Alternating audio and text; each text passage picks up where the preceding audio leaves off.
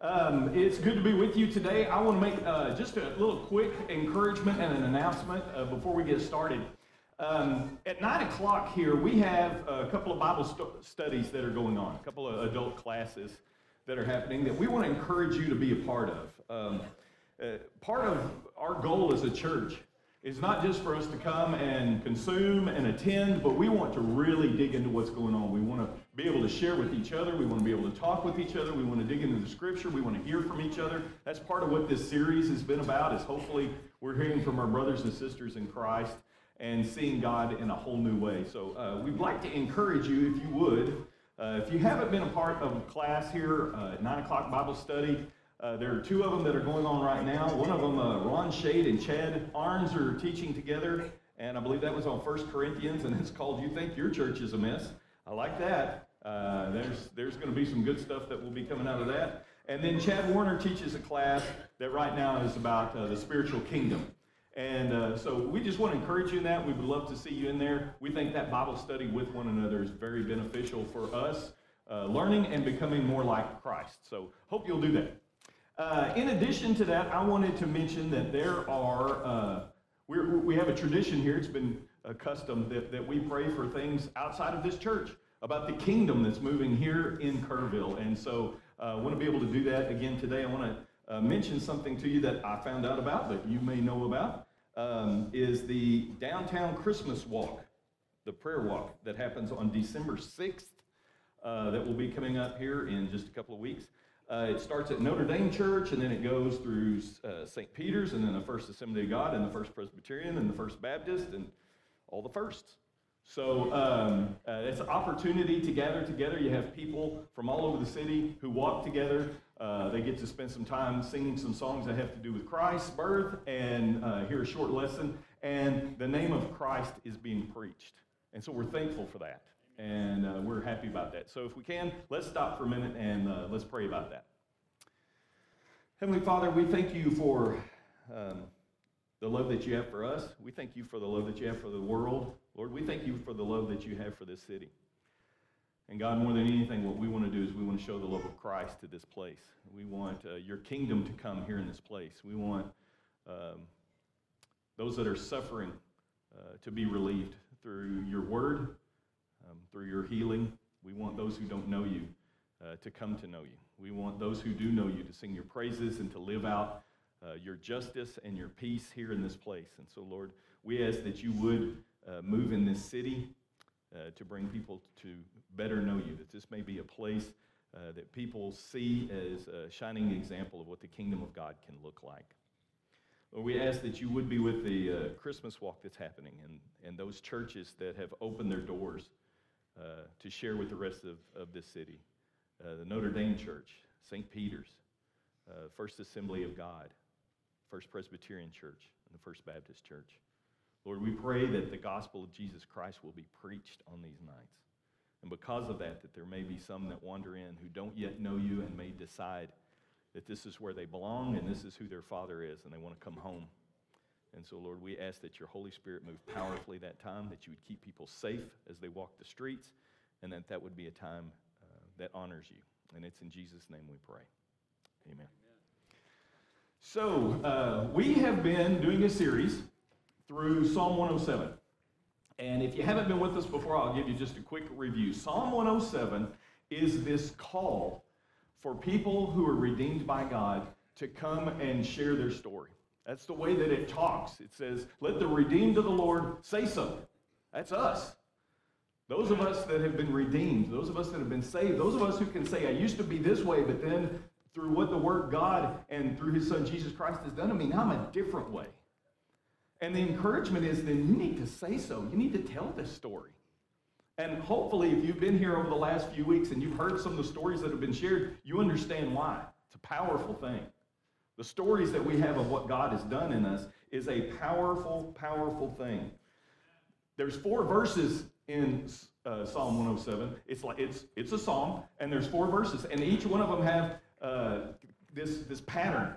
And the pattern is there were some who suffered this way, and this was their distress, and then they called out to God, and then God heard their cries, and then He redeemed them, so give Him thanks.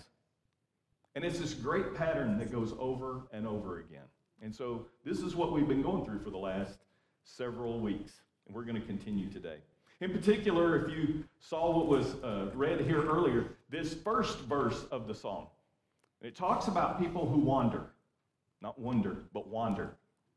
They wander around. It said desert wastelands. They're looking for a place to settle. And as they wander and they look for this, they're hungry and they're thirsty. And their soul starts to ebb away. It starts to shrink.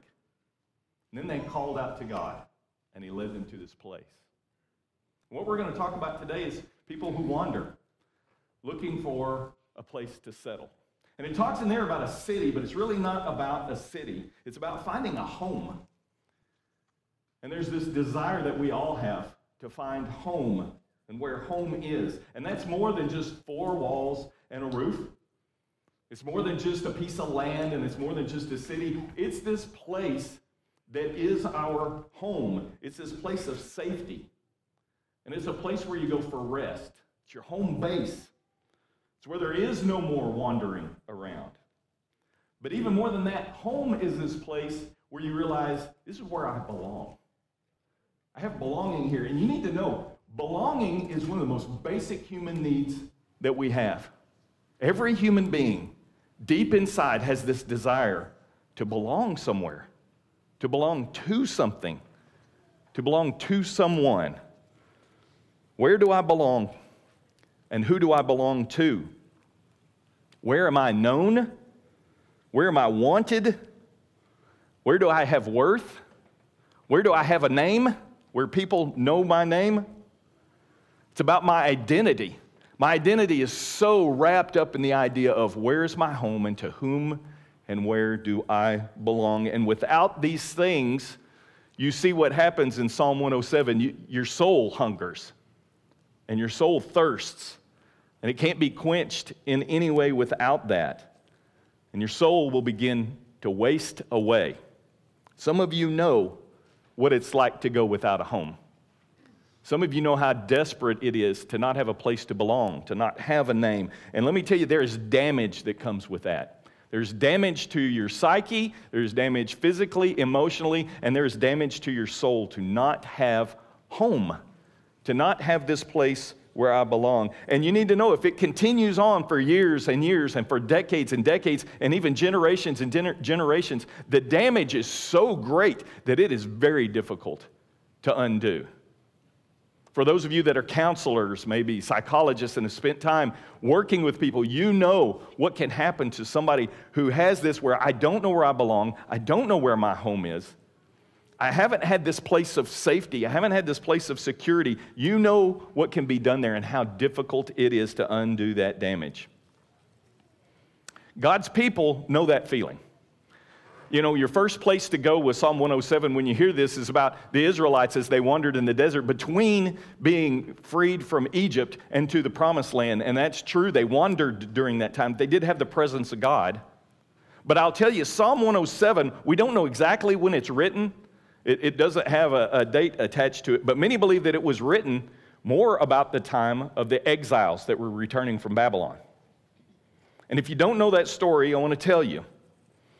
You have Israel that's its own country and it's supposed to be this promised land and the people of God. And a foreign power came in and it conquered the land. And it didn't just conquer the land, but one of the things it did was it grabbed a bunch of people and it took them away.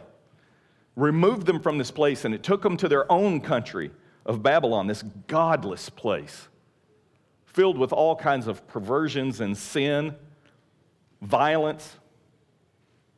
So you had God's people that were taken away from their home. They had their name taken away from them, and they were given a Babylonian name. They were made to serve the Babylonian king and the Babylonian people. They were made to serve the Babylonian god. And they were forced in that way. They had every bit of their identity, and it was stripped away from them, taken completely away. You have no home, you have no name, you have no people, you have no place where you belong. And this went on for decades and decades and decades and generations.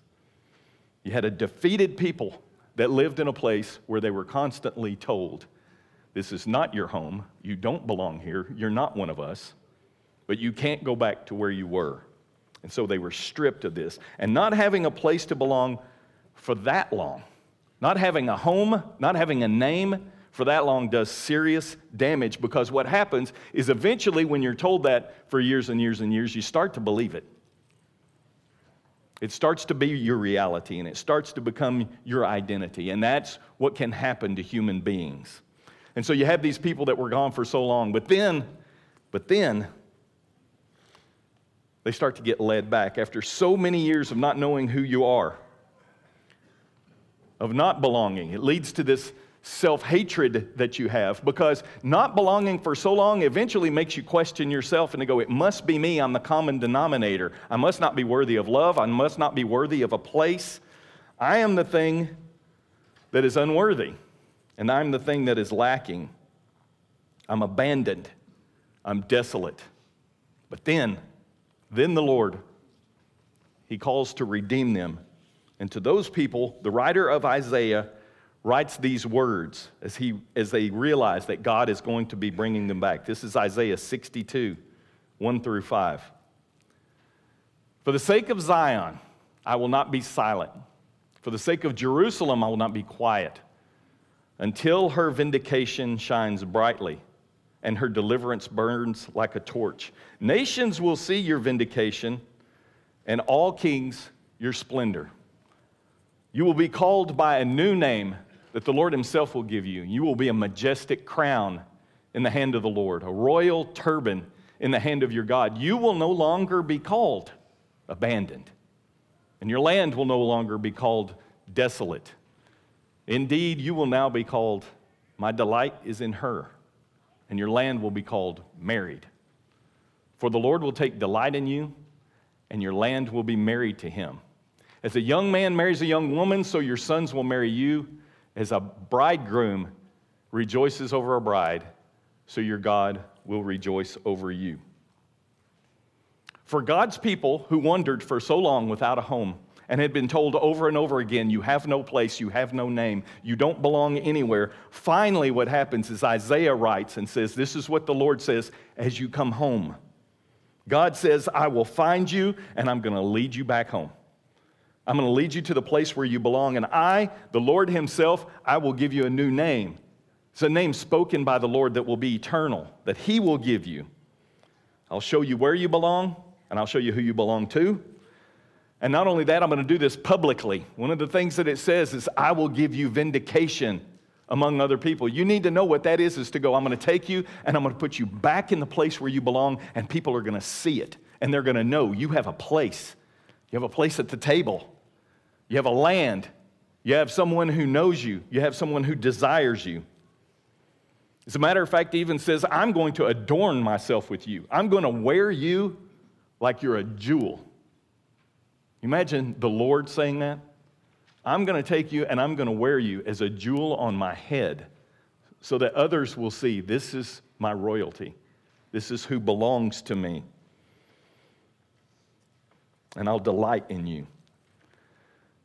Not just that you're okay, not just that I'm going to love you no matter how big of a mess you are, but I delight in you. I know one of the best things that my father ever did for me was growing up, he would tell me, I love you, and I would say, I love you too, and he'd go, yeah, but you know what? I like you too. And that was a big deal, right? Because when you were a teenage boy, there was a lot of times I didn't deserve to be liked in any way. I wasn't acting very likable. But for him to say that moved beyond the idea of, I just love you because it's my job. It turned into, I actually like you, and I take delight in you. And that's what the Lord says with this.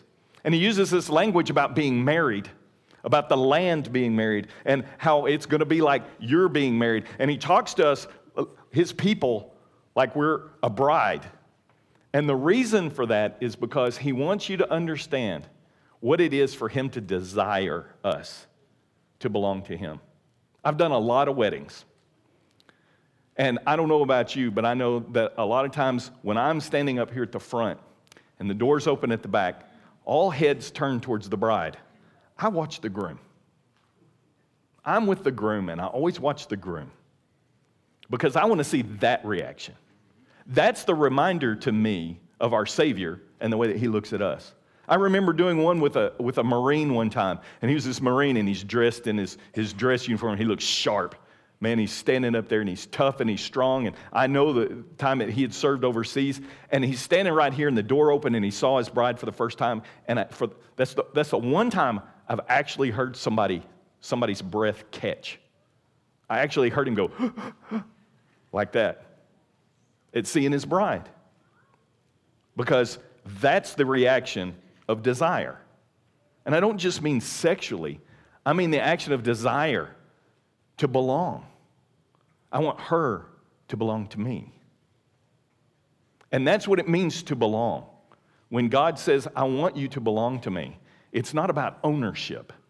What it's about is a relationship to say, we belong to each other.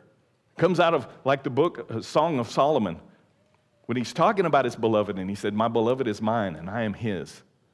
That's what our relationship will be like, this place where God claims us as his, and we get to claim him as ours. We belong to each other. A home and a name given to us by God. That is what God has done for every one of us that belong to him. Amen. That's what he's done. That's our story. That's what we share. That's what we tell. And we got somebody today that I want to tell you her story about this. And I want her to share with you what it's like to find a home in Christ. So I'm going to ask, if you would, Krisha Albee, would you come up here and join me? And we have a testimony from her that I'd like for you to hear.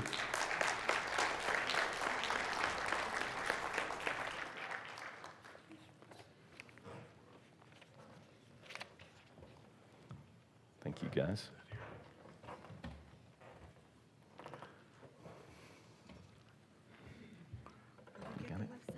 Would you like the left side? I'm sorry. If you want the left side, you can have the left side. You can have whatever you want. Thank you for coming up here and being willing to tell your story. You okay? Yeah. Okay. Okay. I know it can be a little nervous, but you don't need to be nervous. All of these people love you, and you have a great story to tell. So first of all, would you introduce yourself and tell us who's in your family, about your little one, and tell us how long you've been here. Hi, my name's Krisha. Can you hear me? Mm-hmm. Okay. My name's Krisha. I've been at KCC for about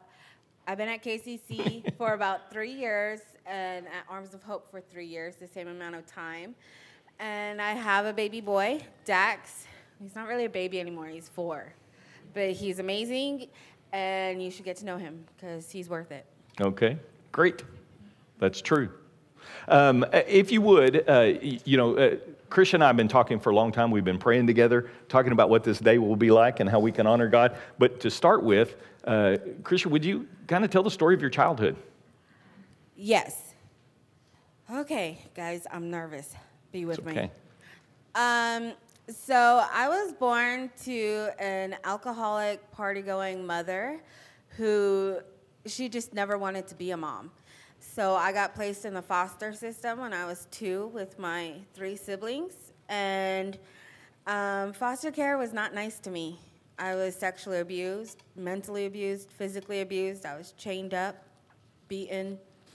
So I was with a family who the dad was a preacher, and he would handcuff me to my bed each night so I wouldn't get out of bed. And if I peed the bed, because I was only 4, he would beat me. And the next family I went to, I was sexually abused by another sibling of mine. And I was blamed for that for a very long time, that it was my fault that happened to me. And then I spent a summer with 4 different foster families, and 4 foster families in 3 months is a little much, even for me. And that summer I made my own birthday cake because nobody even knew that I was turning 11. And the next family, who became my permanent family, they they're very strict, and they showed very conditional love, which means that no matter how much I strive to be a perfect daughter, to follow their rules, to do everything they wanted me to, their rules would change, their standards would get higher, and I would never be able to meet those standards. But I tried for a long time. I tried till I was 24, and they told me and my sister they should have never adopted us, that they never loved us, and I was done with that family, and I turned to drugs, and I turned to alcohol, and I turned to men to kind of fill the void of a family. But you can't expect one man or one person to be your everything, and that's what I was expecting out of these boyfriend after boyfriends, and those relationships all fell through, and I was lost, just looking for home. I think you mentioned at one point too, and just that devastated upbringing. You mentioned to me at one time that there was another family that said they were going to adopt you, and then that fell through at the last minute, right? Yeah, I believe what it was they were going to adopt you. They moved to a place, and then they decided to get divorced. And how did you find that out? Okay, so the name I was born with was Lucretia Marie Rodriguez. And when I was 10, I was going to be adopted by a family, and my name legally changed to Lucretia Marie Bell. And I was very excited. I was going to get adopted with my 3 siblings were now with me at that time. And then we moved to Texas. We were living in South Dakota. And the family went through a divorce. And the second to last day of 5th grade, I get a call from the office, and it's my caseworker.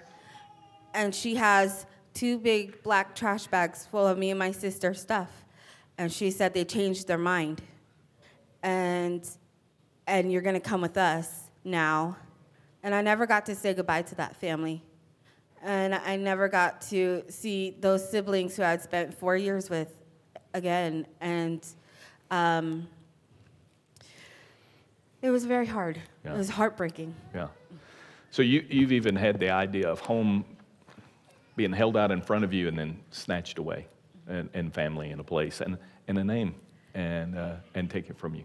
You mentioned there that you turned to a lot of ways to self-medicate, which I think everybody here would understand. With the pain that you had, that you began to medicate yourself with illicit drugs and that sort of thing, and you kind of dove deeper and deeper into that. Can you tell us a little bit about what happened during that time? So I started using drugs, any drugs, all the drugs, and alcohol, and I was managing for a little bit, for a couple years, and then all of a sudden I wasn't. And I got a DUI and lost my car.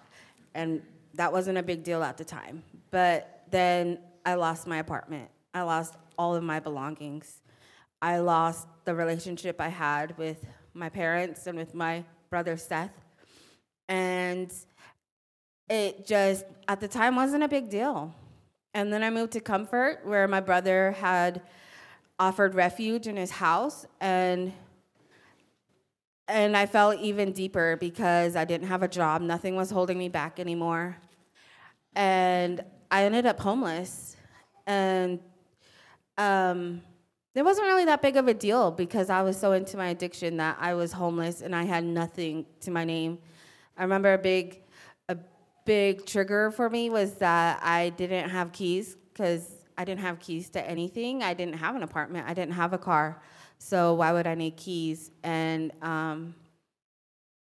then in July, I found out I was pregnant with my son.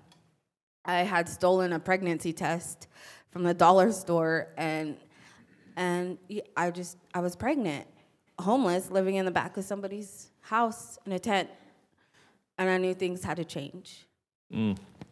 Hard things, I know. So during this time, what was your view of God? Believe, not believe, believe, but this is who I thought he was. What sort of view did you have of God at all during that time, if at all? Well, I was in a very strict religion and a very judgmental religion, and I knew that there was a God, but I didn't like him much. He was, if someone could dole out love and take it away, just like my foster parents had did, if he could only love you if you followed certain rules, that's the only love I grew up knowing. So that's the love I thought that God had for me. I was mad at him. I was angry. I was kind of scared because, when you're told you misbehave in any sort of way, you're going to hell, it kind of terrifies you.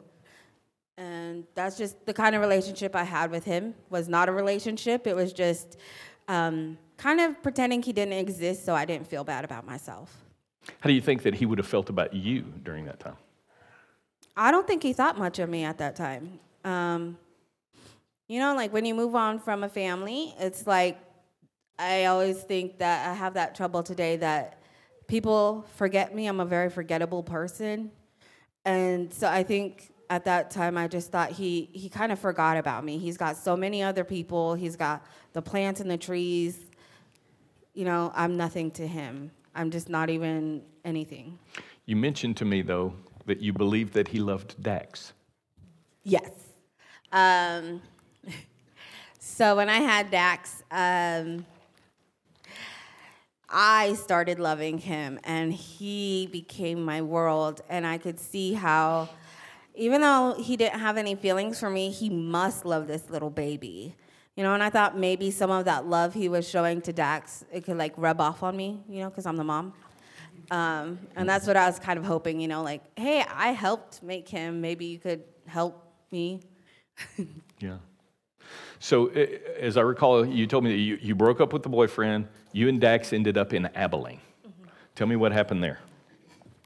Okay, so I was in Abilene. My son Dax was 6 months old, and I was living in temporary housing at the time, and there was a church that was just across the street, and I didn't have a job, so I was like, okay, why don't I just go to church every Sunday? It'll be fine. And the church was called Gateway, and it's one of those that have the bands and the lights and the flashing stuff. And I remember for the first 3 months I was there, while the band played their music, I just was sobbing, and I was a hot mess, and I would just be there crying and praying to the Lord, please help me. I don't know what I'm doing. I was freshly clean, probably only a couple months by that time, and I didn't know where to go from where I was. And I just remember every song that came on was just speaking directly to my soul. And Is that when you started kind of crying out to God during that time to maybe have a relationship with, to save you? I mean, how did your relationship change with God about that time? Okay. I'm not proud of this, but I tested God a lot during that time. He would come through for me on something, and then I go back to him, I'm like, okay, I guess you were right, but what about this? What do I do about this? Where do I go? I wasn't a very good mom to Dax in the beginning, and I wanted to become a mom I would be proud of to have. And, I would question all my parenting decisions. I would question just even little decisions. And, I kind of test God, and I'd be like, if this is what's right for me, then you need to give me a sign. You need to tell me. And he would, and I'd be like, okay, but was that really you? Mm-hmm. And it just continued like that. And we just started building this relationship, and it was slow going on my side, but he's so patient. He's so patient. He's so gentle and so nurturing and loving. And I mean, if that was me, I would have given up on me. But that's not who our God is. Yeah. You mentioned that how patient and gentle he was, and he was bringing peace to your soul as you were anxious about so many choices, always about what's next and where you're going to be going next and all of that, and about how patient he was. This is something I'm going to quote back to you because you said this to me. While I was teaching Dax how to walk and to trust me, God was teaching me how to walk with him and to trust him. So you were being taught how to walk at the same time you're trying to teach Dax how to be your child, right? God's teaching you how to be his child. Yeah. There's a story that you had of Dax walking, and you said you had no one to share that with. Yeah. Okay, so during that time, I was a single mom, freshly single, but single nonetheless. And so Daxie was going to be he was going to be 1 in about 2 or 3 days. And he started getting up, and he was walking on his own. And I was so excited for my little man. And I had no one to share it with. You know, when happy moments occur, you want to turn to someone and share it with them. I didn't have anybody to share it with. So I just looked straight up at my roof and I said, God, he is walking. Can you believe it? Look at this guy go. And there's been many moments like that for me where I just shouted out to him. I'm sure he already knows, but I love sharing it anyways with him. Well, and how much joy you took in Dax, right? I mean, and what he was doing and watching him do that, I think says a lot. So tell me about that. What was your view of God then? How was it changing, and how do you think he saw you then, and how did that change? So my love for Dax wasn't immediate. I kind of had to learn how to love him, because when you haven't had love in your life and then you're gifted with a child, I feel like that love can be extremely overwhelming and you don't know what to do with your feelings. And so the Lord was gracious enough to give me time to really open my heart fully to my son. And as I found joy in my son, I feel like I was able to see the joy that the Lord shared with me. As I was able to look at my son and truly delight in him and really embrace everything he is, it made me realize that that's how the Lord looks at me. He looks at me like that. He looks at my son like that.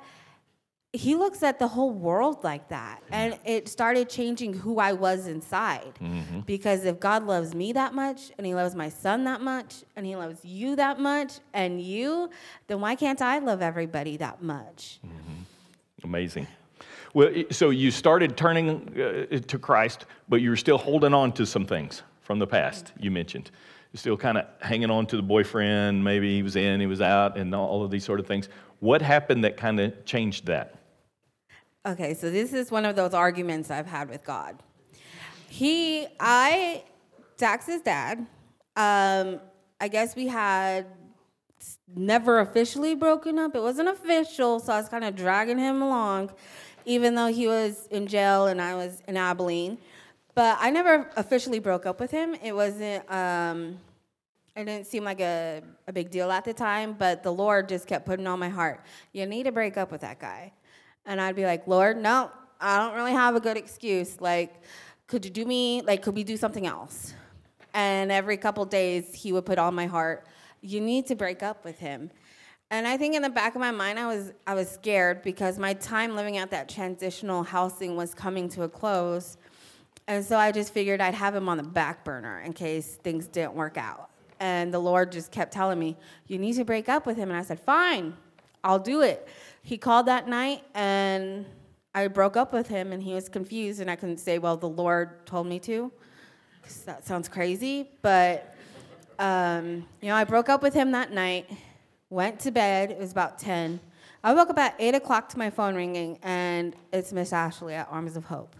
And she says, can you come? And I said, yes. She said, okay, well, we're located in Medina. I said, okay. She said, do you know where Medina is? And I said, I have no idea, but I'll be there. And she said, you have to go back to school. And I was like, sounds good to me. And 3 days later, I was at Arms of Hope. And it was complete blind faith on my part, but it was a testament of the trust that that the Lord had gained from me, because before there was no way I would do that. And I trusted him completely because of his patience, because of his love, because of his understanding of me, that I was able to be like, I don't really know what's happening right now, but I know it's you, and I'm going to follow you. And I've been here for 3 years. Did you find home? Yes.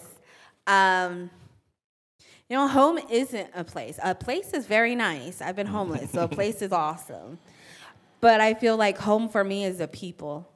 and it's a sense of belonging. And I have that at Arms of Hope. I have that with, I'm going to wave to her. I have that with, Miss Jana was the first friend I ever had here, and she showed me what home could be. It could be inside of you. It could be all of my mom friends at Arms of Hope, the staff, my family at KCC. I love you guys so much. And home is what Daxie and I have built together.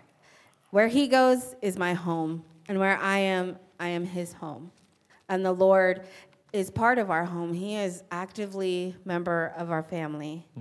And for me, it's such a blessing to know that I have home. It's inside of me. It's that feeling of belonging. And even if I wound up homeless again, I know that I would still belong because I belong to him. Amen. Amazing story. Okay, I didn't prep you on this one. I'm just going to ask you, what does God think about you now?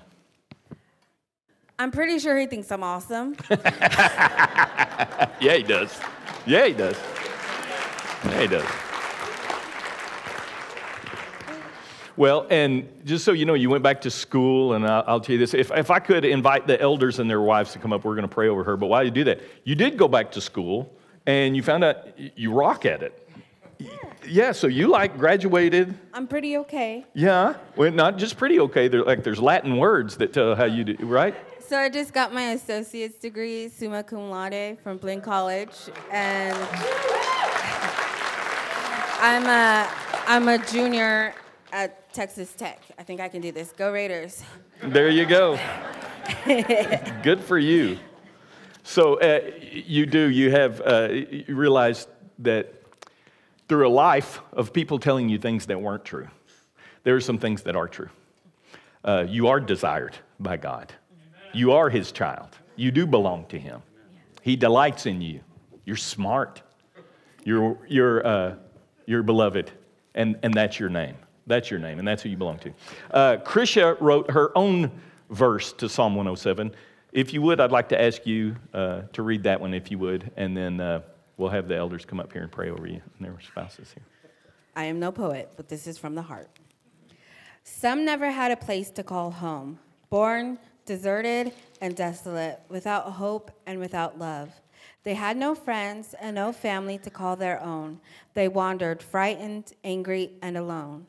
Then they cried out to the Lord in their trouble, and he delivered them from their distress. He sought after and pursued them, for they are precious, a delight, and his joy. Let them give thanks to the Lord for his unfailing love and his wonderful deeds for mankind.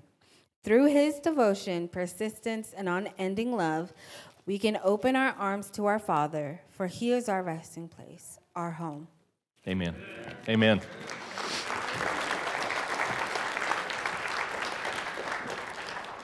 I'll let you guys pray.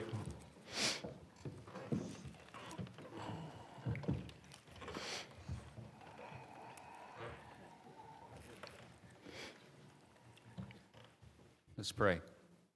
Holy Father, we are truly blessed by this testimony today. Father, the roles that Krisha has played, the role you have played, the role Dax has played, and they continue to play, and you continue to play. And Lord, we're grateful that Krisha has been a listener. She has listened to your voice. She has heard you when you've spoken to her softly, and we thank you that she continues to listen.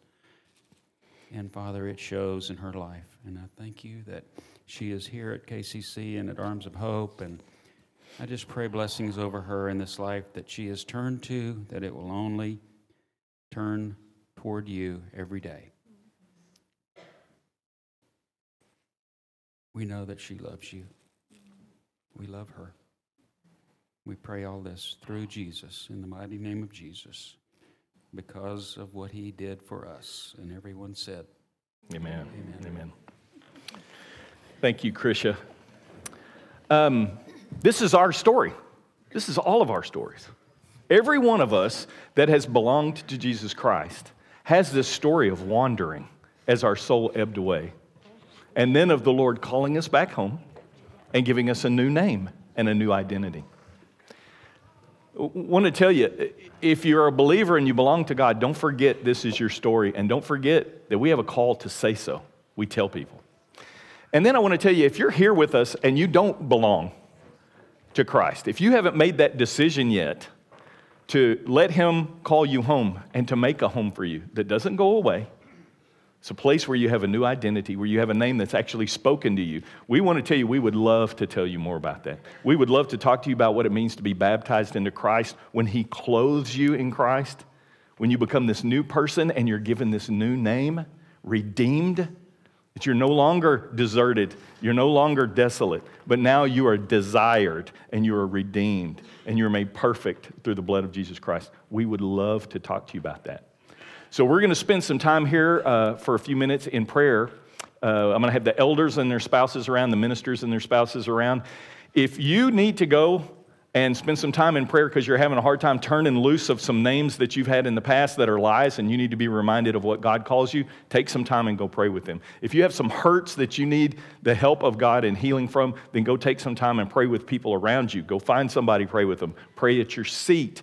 Come talk to us about maybe belonging to Christ. We want to give you this opportunity while we sing a few songs. To start with, though, I'd like to ask, would you all stand, please?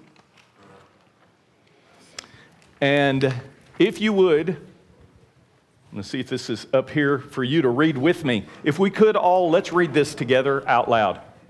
Hang on just a second. That's the name. I'd like the scripture. Can we pull that scripture of Isaiah 62, 11 and 12? Do we have that?